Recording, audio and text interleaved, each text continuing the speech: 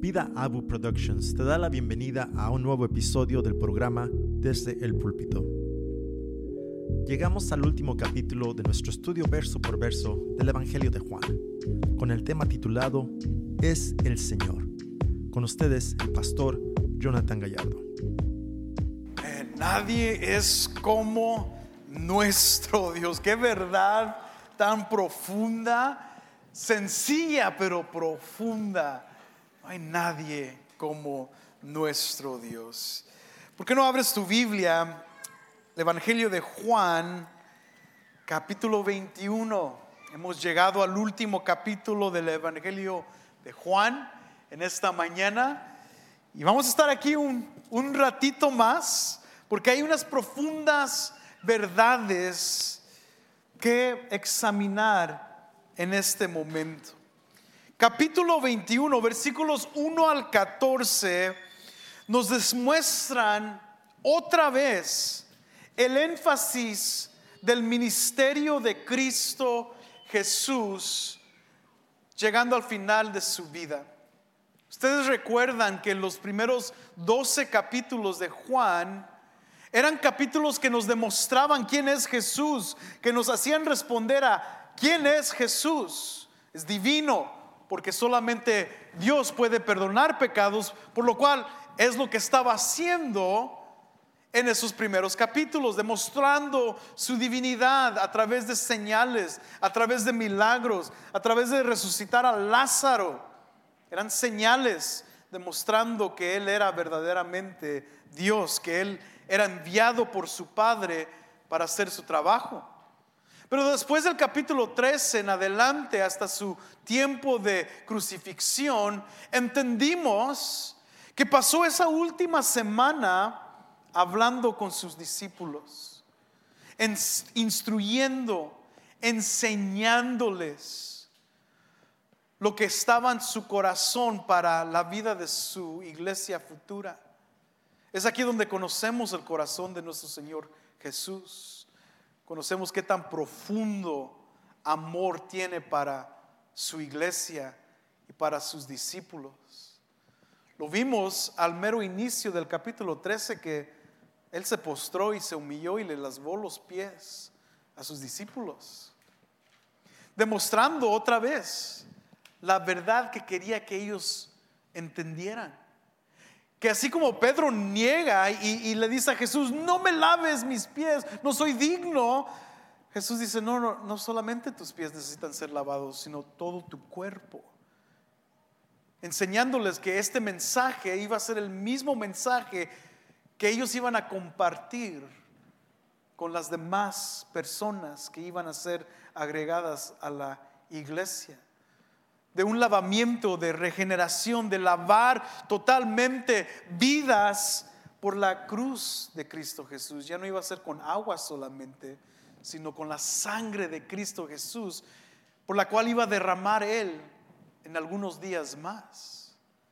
Es aquí cuando aprendemos otra vez la profundidad del corazón de nuestro Señor Jesús para alcanzar a sus hijos, a los perdidos, a los pecadores. Por lo cual Juan el Bautista al inicio del Evangelio dice, he aquí está el Cordero de Dios que viene a rescatar, a lavar, a salvar, a perdonar los pecados del mundo.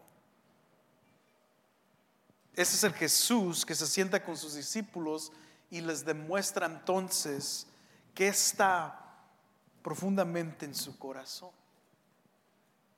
Ahora, tienes que examinar esto es increíble, porque a veces no sabemos qué pensar acerca de esto. El capítulo 20 que acabamos de terminar nos habla de una mega historia, ¿verdad? Una cima tan increíble como que eso era el final del libro. Tenemos a la tumba vacía, ¿verdad? Y María Magdalena no sabiendo qué hacer, y se le aparece el ángel, y luego se le aparece Jesús, y luego Jesús le dice a María: ve, corre y dile a los discípulos. Y los discípulos vienen corriendo para ver qué onda, se asustan, se regresan, están asustados, y de repente Jesús se le aparece en medio de ellos, y es como una historia espectacular. ¡Wow! Y luego no solamente eso, los discípulos después van y ellos mismos van y le dicen al otro discípulo que no estaba con ellos, a Tomás, y les dejan saber acerca de Jesús. ¡Hey! Resucitó, está vivo, lo vimos. Y Tomás dice: no puede ser, lo tengo que ver para creer. Y luego, ¿qué pasa? Unos días más, una semana después, Jesús se le aparece a Tomás, también le dice: toca, mírame. Y Tomás dice: en verdad, tú eres Dios. Hay una como gran final a la historia. Y luego Juan dice, escribiendo los últimos versículos, ¿recuerdan los últimos versículos del capítulo 20? Lo estudiaron la semana pasada. Y muchas otras señales hizo también Jesús en presencia de sus discípulos, que no están escritas en este libro. O sea que hubo bastantes más, pero estas se han escrito para que ustedes crean que Jesús es el Cristo. Ahí está la respuesta a la pregunta que hemos preguntado desde Juan capítulo 1. ¿Quién es Jesús? Jesús es el Cristo, el Hijo de Dios, y para que él, al creer, tengan vida en su nombre. Y es como ¡pum! Fin. Como ahí ya puede aparecer los créditos al final y the story's over. Pero tenemos un capítulo, el último capítulo 21, que de hecho en la historia de la hermenéutica, este capítulo, algunos aún de los padres de la iglesia no creían que era parte original, que fue agregado mucho después. Pero no tenemos que pensar en eso. Es un capítulo raro, porque es anticlimático. O sea, tenemos aquí algo increíble en el capítulo 20. Hay una gente está aplaudiendo, ¿no? Al final es como cuando vas a la película y ves una película impresionante, ¿no? Y todos el mundo están aplaudiendo al final. Y todos aquí están. Pero luego de repente tenemos esta como un easter egg, que le llaman en inglés, como que algo que parece como que se agregó, algo distinto e interesante. Pero fíjate lo que pasa. Versículo 1 al 3 nos demuestra algo muy interesante. Fíjate otra vez. Después de esto, versículo 1, capítulo 21, Jesús se manifestó otra vez a sus discípulos junto al mar de Tiberias. Y se manifestó de esta manera. Y luego nos demuestra quiénes estaban allí. Ahorita lo vamos a estudiar. Pero fíjate el versículo 3. Me voy a pescar, les dijo Simón Pedro. Nosotros también vamos contigo, le dijeron ellos. Fueron y entraron en la barca, y aquella noche no pescaron nada. Interesante. Ven a Jesús resucitado. Y recuerdas el capítulo 20, Jesús sopla el Espíritu Santo sobre ellos.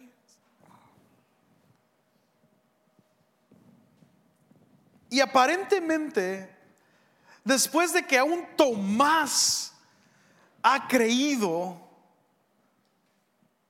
los discípulos se regresan a Galilea, a su hogar. Básicamente muchos de ellos eran de allí, de Canaán, de Galilea, al norte, 75 millas norte de Jerusalén, y regresan a su trabajo otra vez. Ok, nomás pónganse a pensar, o sea, acaban de ver a Cristo resucitado.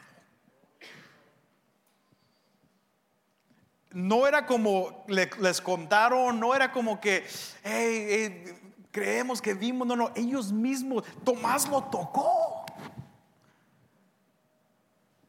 Fíjate, lee conmigo el versículo 14 del capítulo 21. Esto es interesante. es como un detalle, pero el versículo 14 del capítulo 21, esta fue la tercera vez que Jesús se manifestó a los discípulos después de haber resucitado de entre los muertos. O sea que no una vez, no dos veces, 3 veces Jesús se le aparece a sus discípulos como para que no haya ninguna duda de cuál el mensaje que va a ser impregnado en ellos para que ellos puedan dar tenga efectividad y poder. O sea que 3 veces Jesús demostró que estaba vivo y que había resucitado. Esto para ellos debería de ser el ímpetu para ir y hacer discípulos, ir y predicar este mensaje. Sin embargo, los discípulos regresan a su casa y se van a la chamba. Well, Jesus was raised from the dead. Jesús resucitó. Let's go to work. Hey, let's go. Vámonos a la barca. Y todos los discípulos que estaban ahí en ese momento fueron con Pedro. El versículo 1 al 3 entonces nos da un contexto interesante de lo que está sucediendo ahorita en ese momento en la vida de sus discípulos. Están en el mar de Tiberías, que otra vez nos recuerda que este es el mismo mar de Galilea, también se llamaba mar de Galilea. Este es el mismo mar donde Jesús en Juan capítulo 6 alimentó a los 5,000.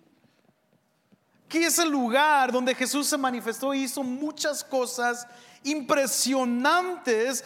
Y así como le dio de comer a 5,000 personas más, niños y mujeres, así también les va a alimentar a 7 discípulos que les va a dar un desayuno. Y va a tener un tiempo íntimo con ellos. Es aquí donde tenemos el contexto con 7 discípulos. ¿Quiénes son? Versículo 2. Simón Pedro. Todos conocemos a Simón Pedro, ¿verdad? 3 veces negó a Jesús. Interesantemente, Pedro siempre sale como el primero en la lista de los discípulos. Y en el versículo 15 en adelante, en el capítulo 21, Jesús va a lidiar directamente con Pedro. Pero ahí está Pedro. ¿Quién más está ahí? En segundo lugar, Dídimo o Tomás, el cuate. ¿Quién es Tomás? Bueno, sabemos que en el capítulo previo, ¿qué pasó? Dudó. ¿Aprendieron ustedes eso la semana pasada? Tomás dudó de la resurrección de Cristo Jesús hasta que lo podía ver él mismo. Pero dudó. ¿Quién más está ahí? Natanael. ¿Quién es Natanael? Bueno, Juan interesantemente liga el último capítulo con el primer capítulo, que demuestra algunos de los mismos discípulos al inicio del evangelio. Natanael es aquel que se les van y le dicen: encontramos a nuestro Señor el Mesías. Y Natanael dice: ¿acaso algo bueno puede venir de Nazaret? ¿Really? Él mismo no creía, pero ahí está en el barco. Y los hijos de Zebedeo, obviamente Santiago y Juan, que casi nunca se menciona por nombre en el evangelio, pero ahí están ellos. Y otros 2 discípulos, probablemente Andrés y Felipe, que como en el capítulo 1 no son nombrados al inicio, probablemente son ellos quienes están ahí también, pero no son nombrados. O sea que en la barca están algunos de los líderes, futuros líderes de la iglesia, que no son superhéroes. Son personas normales, personas como tú y yo, que necesitan la ayuda y la gracia de Cristo Jesús. Y es aún más palpable porque el versículo 3 nos demuestra su humanidad. Fíjate, versículo 3, este versículo es increíble. Me voy a pescar, les dijo Simón Pedro. Nosotros también vamos contigo, les dijeron ellos. Fueron y entraron en la barca, y aquella noche no pescaron nada. Es evidente para Juan que conectar el pescar con el evangelismo es algo ya para el lector y para nosotros hoy en día que se conecta inmediatamente.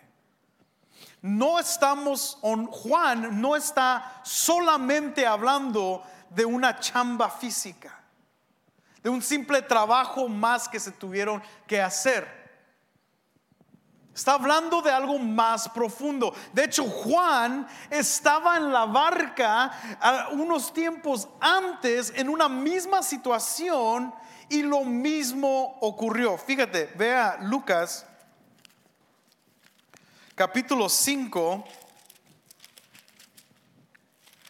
Y aquí vamos a ver lo mismo ocurrir.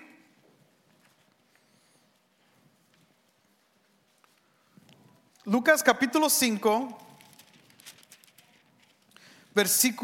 vamos a empezar en el versículo 9.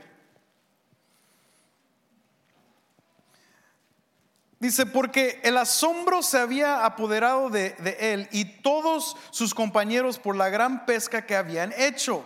Y lo mismo le sucedió también a Jacobo y a Juan, hijos de Zebedeo, y eran socios de Simón. Y Jesús dijo a Simón: no temas, desde ahora serás pescador de hombres. Y después de traer las barcas a tierra, dejándolo todo, siguieron a Jesús. Juan estaba allí cuando mismo Jesús ve el trabajo de sus discípulos. No agarran una pesca, y luego Jesús les dice qué hacer y agarran una gran bendición de pesca.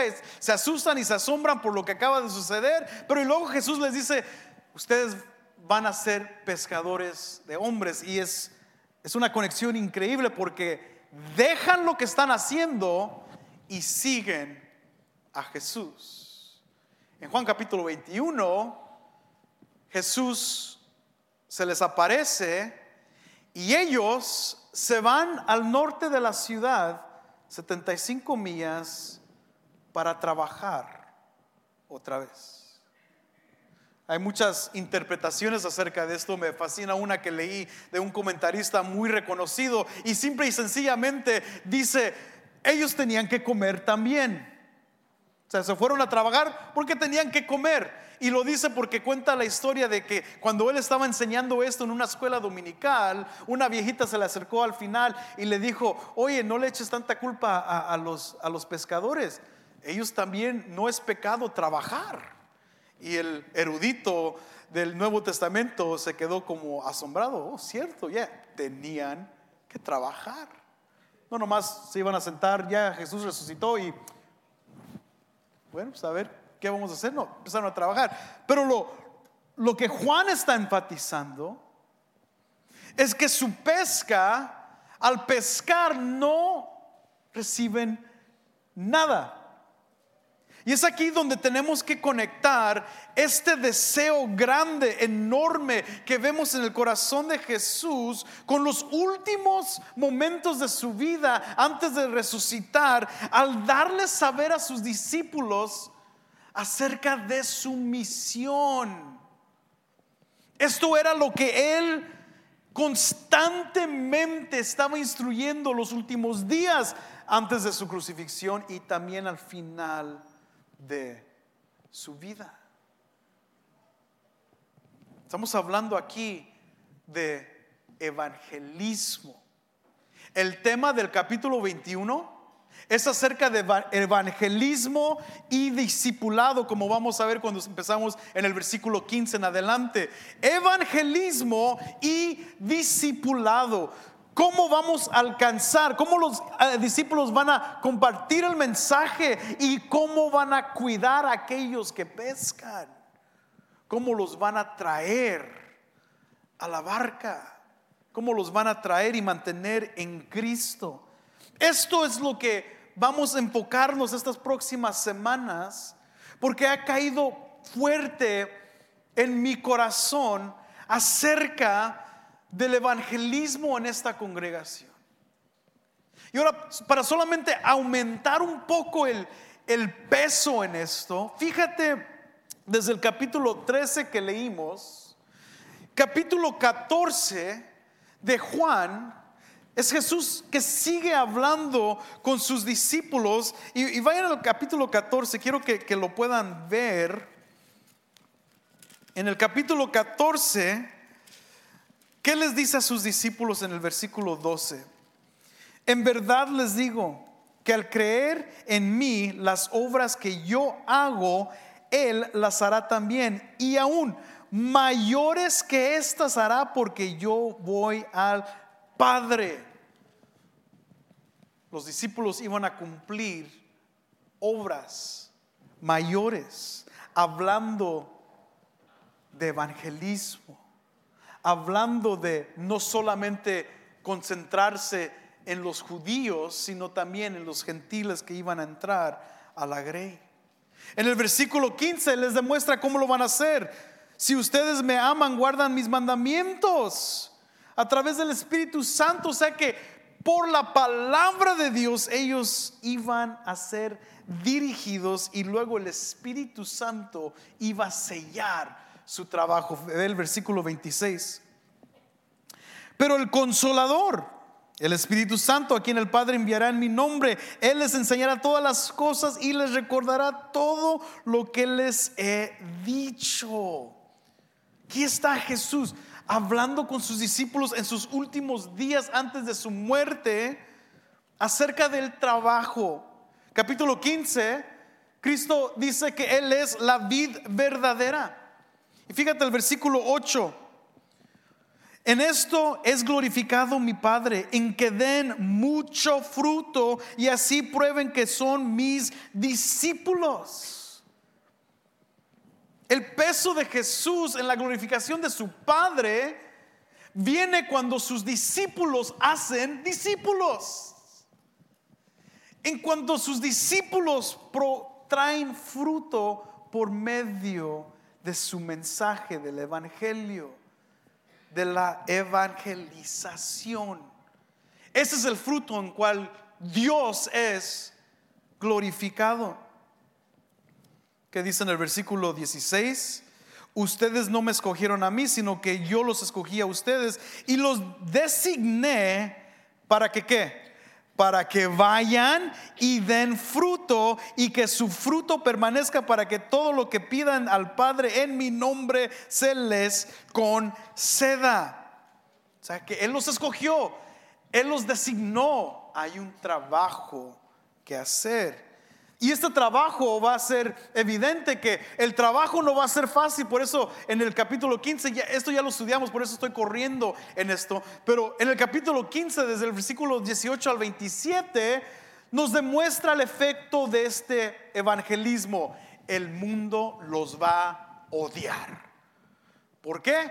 Porque me odió a mí primero, dice Dios, dice Jesús. Ellos los van a odiar. El evangelismo nunca va a proveer grandes amigos al instante. Siempre va a causar rechazo, odio, rencor. Evangelizar nunca es fácil, probablemente por cual muchos de nosotros no lo hacemos. No es fácil, y Jesús les recuerda: si se conectan a la vid verdadera, mi Padre les dará mucho fruto, aunque el mundo los odie. A veces buscamos más la aprobación del mundo que la aprobación del Padre. Pero en todo esto, Jesús les demuestra a sus discípulos que la carga no va a caer totalmente sobre de ellos. No va a ser con su lenguaje elocuente, con su gran sabiduría, con una presentación como los griegos, los helenistas querían algo sofisticado, sino que dice en el capítulo 16: Versículo 8, y cuando Él venga, el Espíritu Santo, convencerá al mundo de pecado, de justicia y de juicio. O sea que el trabajo del evangelista, el fruto cae en el trabajo del Espíritu Santo a través de él o ella. O sea que cuando son designados para hacer el trabajo, hay un respaldo que viene a través del Espíritu Santo. El Espíritu Santo es el que hace la convicción de pecado. Él es el que cambia las vidas, el que rompe corazones duros, el que transforma y renueva y regenera nuestras mentes. Ninguna presentación puede hacer eso, hermano. No sé si has intentado a ir a una... Tú sabes cuando te pescan, ¿no? Literalmente te están pescando para que compres un timeshare. Esos lugares de timeshare. Ven gratis. Una semana gratis. Comes gratis, te quedas gratis. Pero al final tienes que venir a 1 hora y media de presentación. Y muchos débiles caen. Easy as ABC, 1, 2, 3, do, re, mi. Pero otros que no, y resisten y se van, y lograron resistir, ¿no? O sea, que ninguna presentación de esa manera te puede convencer acerca de tu pecado, solamente el Espíritu Santo. El Espíritu Santo es el que te cambia, el que te redarguye, el que te demuestra tu verdad y tu falta de Cristo y de un Redentor. Yo no puedo hacer ninguna presentación tan atractiva como lo hacen estos del timeshare. No te lo puedo hacer, pero te puedo decir acerca de quién es Cristo. Y al igual tú lo puedes hacer de igual manera. Pero luego Jesús toma tiempo con sus discípulos en el capítulo 18, ese capítulo bello, hermoso, donde escuchamos a Jesús orar, donde conocemos la oración de Jesús. Hemos escuchado que Jesús va al jardín de Getsemaní y pasa horas orando, pero no sabemos qué ora. En el capítulo 17 conocemos la oración de Jesús. Fíjate, si vas al capítulo 17, versículo 18, es un recordatorio de la misión. Como tú me enviaste al mundo, yo también los he enviado al mundo. Es un recuerdo que hay un trabajo que hacer. Y luego ora en el versículo 20, pero no ruego solo por eso, sino también por los que han de creer en mí por la palabra de ellos. O sea que discípulos nunca iban a estar callados. Discípulos tenían una misión que hacer. Y Jesús estaba orando por aquellas personas que iban a venir a los pies de Jesús por medio de esas personas que evangelizan y que proclaman el evangelio. Y el versículo 21, para que todos sean uno, como tú, oh Padre, estás en mí y yo en ti, que también ellos estén en nosotros, para que el mundo crea que tú me enviaste. Esa es la oración de Jesús, que tiene mucho que ver con el trabajo del discípulo en evangelismo, compartiendo las verdades del evangelio con un mundo que tanto lo necesita.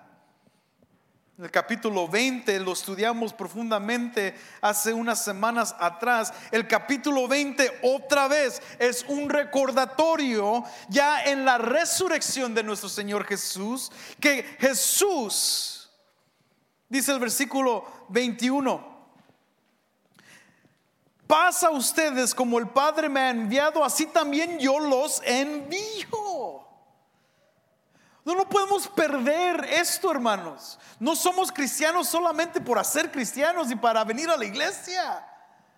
Hay un trabajo que hacer. Luego en el versículo 25, ¿qué es lo que vemos? Entonces los otros discípulos le decían: hemos visto al Señor. Pero él les dijo: si no veo en sus manos la señal de los clavos, y meto el dedo en el lugar de los clavos, y pongo la mano en su costado, no creeré. El primer trabajo de evangelismo de los discípulos fue un fracaso.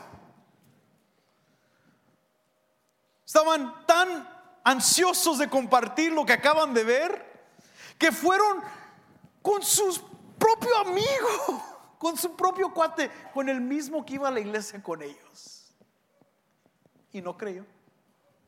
No, I don't believe it. Hasta que lo vea, hasta que lo toque, no lo voy a creer. Pero con la ayuda del Señor, todo es más fácil cuando Jesús está involucrado, ¿verdad? Con la ayuda de Cristo, Tomás fue convencido. Y luego Jesús promete en el versículo 29: dichosos los que no vieron y sin embargo creyeron.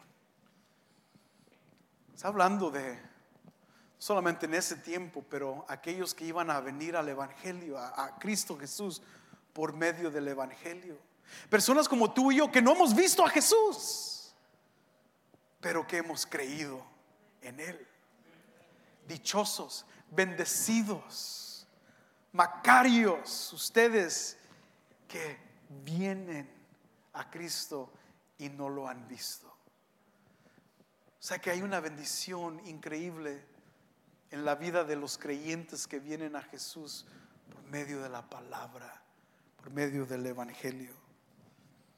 Esto, hermanos, es la carga de Jesús con su iglesia, constantemente enfocándoles en evangelismo, cumpliendo un trabajo. Pedro y los discípulos pensaron que era mucho más fácil simplemente regresar a su vida cotidiana, a trabajar, hacer dinero y vivir y esperar en Cristo. Pero mientras ellos querían pescar peces, Jesús quería que pescaran a hombres, a mujeres, que vinieran a los pies de Cristo Jesús. Los últimos años en Vida Abundante me ha dado cuenta de algo muy triste, y parte tiene que ver, lo admito, es parte también de mi culpa, y lo acepto, pero tiene que cambiar. Hemos decaído en nuestra pasión de evangelizar. Nos hemos enfriado. No tenemos la pasión en nuestro corazón de compartir el evangelio, las buenas nuevas. Como que hemos regresado a nuestras vidas cotidianas de simplemente trabajar y esperar en Cristo hasta su segunda venida. Como que eso ha sido nuestro estado, de paz. Trabajo, me despierto, hago lo que tengo que hacer, alimento a mi familia. De vez en cuando, 2 semanas al año nos vamos de vacaciones, regresamos, a veces me dan un aumento en el trabajo, puedo ir por 3 semanas de vacaciones este año, etcétera. O sea, vivimos a veces solamente para trabajar. Y nos hemos olvidado de lo que Cristo empezó a instruir a sus discípulos en que iban a tener que hacer. Y nos regresamos a nuestras barcas para simplemente trabajar. Hermano, tú has sido creado para mucho más que simplemente tu trabajo de 9 a 5, de 8 a 6, tu tercer turno, tu segundo turno, tu primer turno, tu part-time en la fin de semana. Has sido creado para mucho más que simplemente sobrevivir en esta vida. Dios bendice tus palabras cuando tú compartes el evangelio con aquellos lejos de Cristo. No hay mejor gozo, hermano, que ver a un hijo perdido regresar a casa. Y he sentido recientemente que eso se ha disminuido en nosotros. Ya no queremos ver la gente venir a Cristo, como que ya nos hemos acostumbrado a simplemente ver a gente aquí, ¿verdad? Llegamos los domingos y aquí está la gente. A veces vienen menos, a veces vienen más, a veces es el mundial, a veces es Navidad, vienen, no vienen, pero nos acostumbramos que mínimo ahí va a estar gente. De seguro va a estar ahí la familia de Jonathan.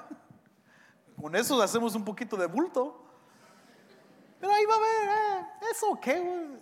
Y no es, esto es otra vez, hermano, no malinterpreten el evangelismo. El evangelismo no es ven a la iglesia conmigo o vayan a la iglesia. No. El evangelismo es enfrentar la realidad en que vidas pecaminosas tienen un destino eterno en el infierno. Y que solamente a través de la sangre de Cristo Jesús esa división puede ser restaurada y pueden ser rescatados, porque Cristo ha venido a rescatar a pecadores. Ese es el verdadero evangelismo. Claro, hay muchas tácticas, hay muchas formas.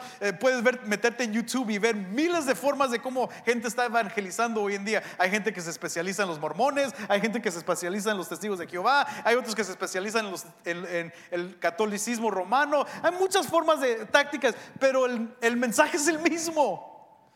Es el mismo. O sea, Cristo no dijo vayan y hagan discípulos diciéndoles que vengan a la iglesia. No, que conozcan a Cristo Jesús. Fíjate el corazón de Pablo. Y vamos a pasar un tiempo antes de seguir en el resto del capítulo. Quise simplemente enfocarme en esos primeros 3 versículos para darnos una plataforma para estudiar el resto de este capítulo con un entendimiento del peso de Jesús en la vida de los discípulos. Rápidamente vea segunda de Corintios capítulo 5. Fíjate el corazón del apóstol Pablo.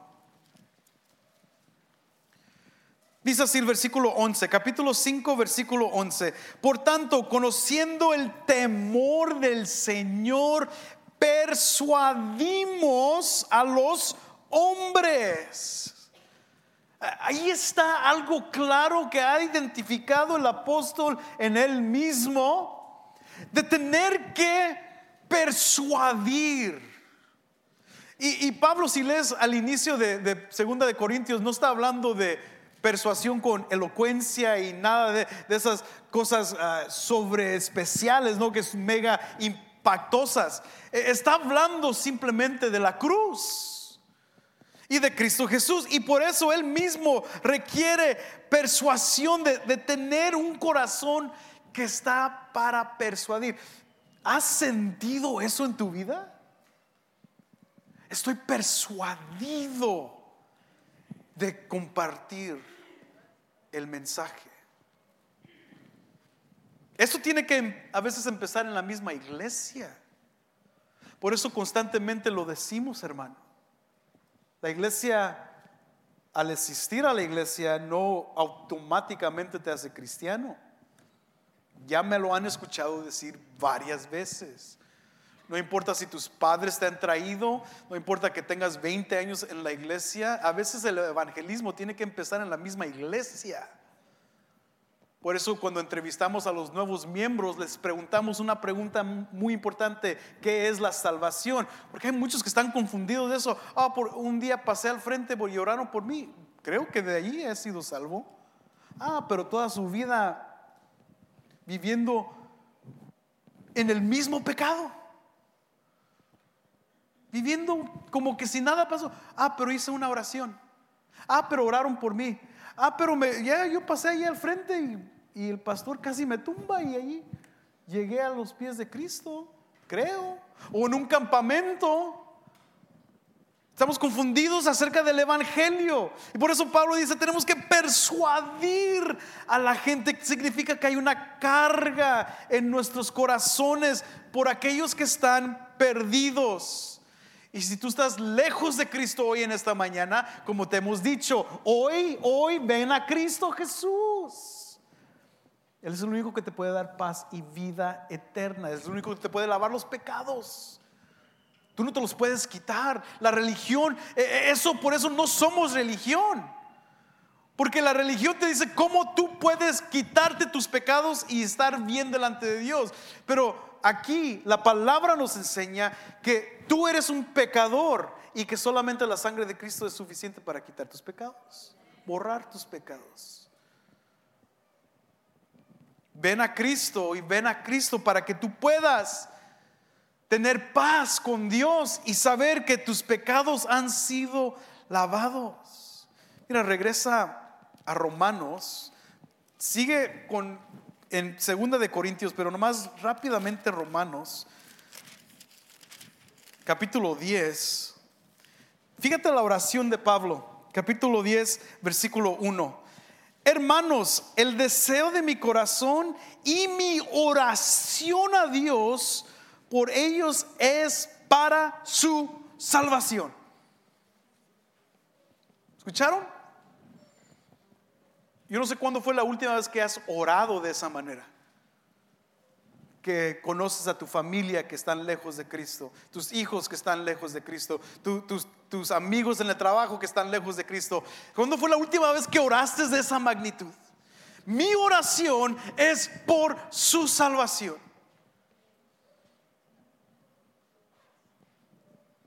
Esto va mucho más allá que evangelismo en las calles los sábados por la mañana. Esto va mucho más allá que simplemente tocar puertas. Esto va más allá en el sentido de tener una carga en nuestros corazones por aquellos que no conocen a Cristo. Pablo sigue diciendo,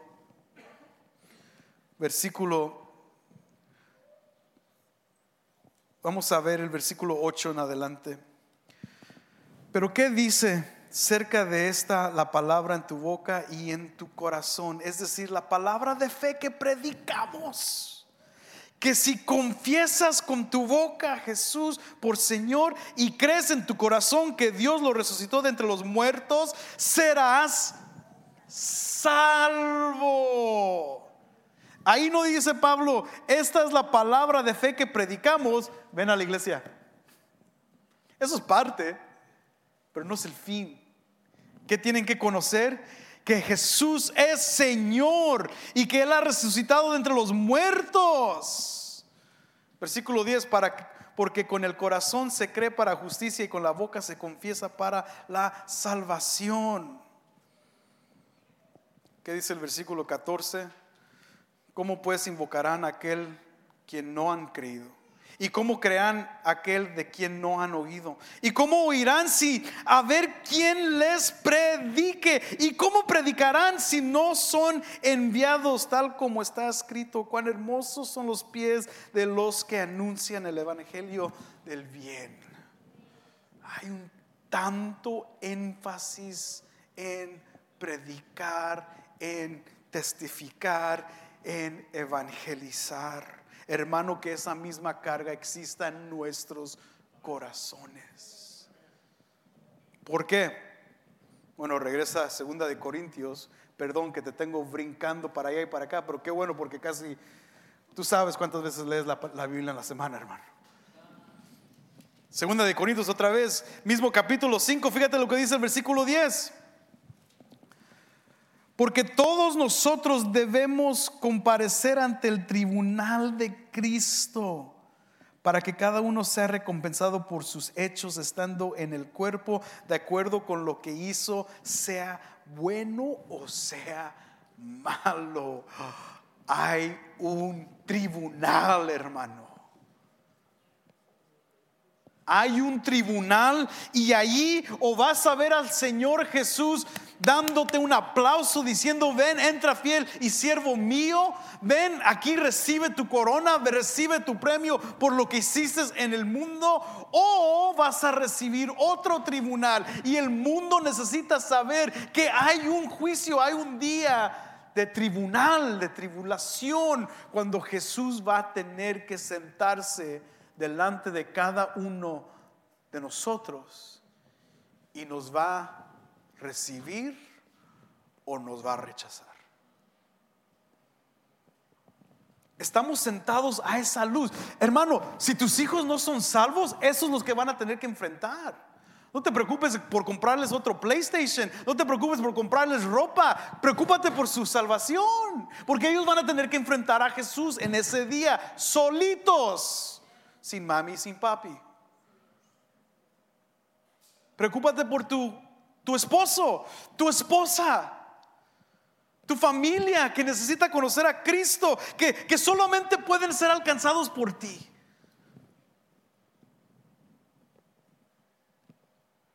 Este es el tribunal que se acerca. Y sabes que otra cosa más, segunda de Timoteo. Fíjate otra vez, esto es como Pablo cree en todo esto. No solamente hay un tribunal, pero el mundo necesita escuchar de Cristo Jesús. ¿Por qué? Porque en el capítulo 2, versículo, segunda de Timoteo 2, 24 al 26, nos demuestran algo. El siervo del Señor no debe ser rencilloso, sino amable para con todos, apto para enseñar, sufrido. Debe reprender tiernamente a los que se oponen, para si acaso Dios les da arrepentimiento que conduce el pleno conocimiento de verdad. O sea que debemos con toda gentilez, pero directos, para que Dios les dé arrepentimiento. ¿Por qué? Y volviendo en sí, escapen del lazo del diablo, habiendo estado cautivos de él para hacer su voluntad. El mundo está en los lazos del diablo y están en dirección a un tribunal delante de Dios. Iglesia, eso debe ser nuestras órdenes de marcha. No puedes vivir contento solamente trabajando tus 80 horas por semana. Los discípulos en el barco trabajaron el tercer turno, pescaron en la noche, toda la noche, y no recibieron nada. Tú has sido diseñado para la gloria de Dios, dice el profeta Isaías en Isaías capítulo 43 versículo 7. Hemos sido creados para la gloria de Dios. Tú tienes mucho más que dar que simplemente ir a ponchar una carta en tu trabajo, que simplemente seguir aumentando tu IRA en el banco, que simplemente buscando tu tiempo de retiro cuando tengas 68 años. Hay mucho más que hacer, y Dios te puede usar para bendecir a muchos. Hay mucho que puedes hacer para Dios. No te canses y no te aflojes. Termino con esto. Hay una predicación famosa, no sé si está traducida al español, pero si sí, alguien compártanla en el Facebook o en donde sea, pero compártanla porque en inglés es mega famosa. Es una predicación del pastor John Piper que se llama Don't Waste Your Life. De hecho, escribió un libro acerca de eso. Creo que tenemos la versión en inglés, no sé si la tenemos en español, pero de todos modos está basada en una predicación que él hizo de dos grupos de personas que se retiraron. Unas personas se retiraron y se fueron de viaje misionero, Y creo que en el avión algo pasó y mientras que ellos iban en viaje o de regreso de viaje misionero, murieron porque o chocaron o murieron, no recuerdo exactamente cómo fue, pero murieron en el trabajo de obra misionera en su día de retiro. Y luego cuenta la historia de otra parejita en su día de retiro, que se mudaron a Florida y en la Florida empezaron a simplemente colectar esas, ¿cómo se dice? Seashells, las conchas, ¿cómo se dicen? Con los caracoles, que empezaron a recolectar caracoles para pasar su tiempo de retiro. Y John Piper hace la pregunta: ¿quién perdió o quién está gastando su tiempo? ¿Aquellos que dieron su vida por el evangelio o aquellos que están contando caracoles en sus casas? Hermano, no pierdas el tiempo. Redime el tiempo porque los días son malos. Háblale a la gente de Cristo Jesús. Habla y predica el evangelio. Y si tú estás aquí y no conoces a Cristo Jesús, viniste en un día perfecto. Ven a Cristo al final del servicio. Busca un pastor, un líder. Queremos hablar contigo acerca de eso. Ponte de pie. Muchas gracias por tu sintonía. Queremos invitarte a que escuches Vida Podcast, disponible en cualquier plataforma que ofrece podcasts y en su formato en video en nuestro canal de YouTube, Vida Abu Productions. Para cualquier otra cosa, puedes visitar nuestra página web www.vidaabu.com. Esta ha sido una presentación de Vida Abu Productions.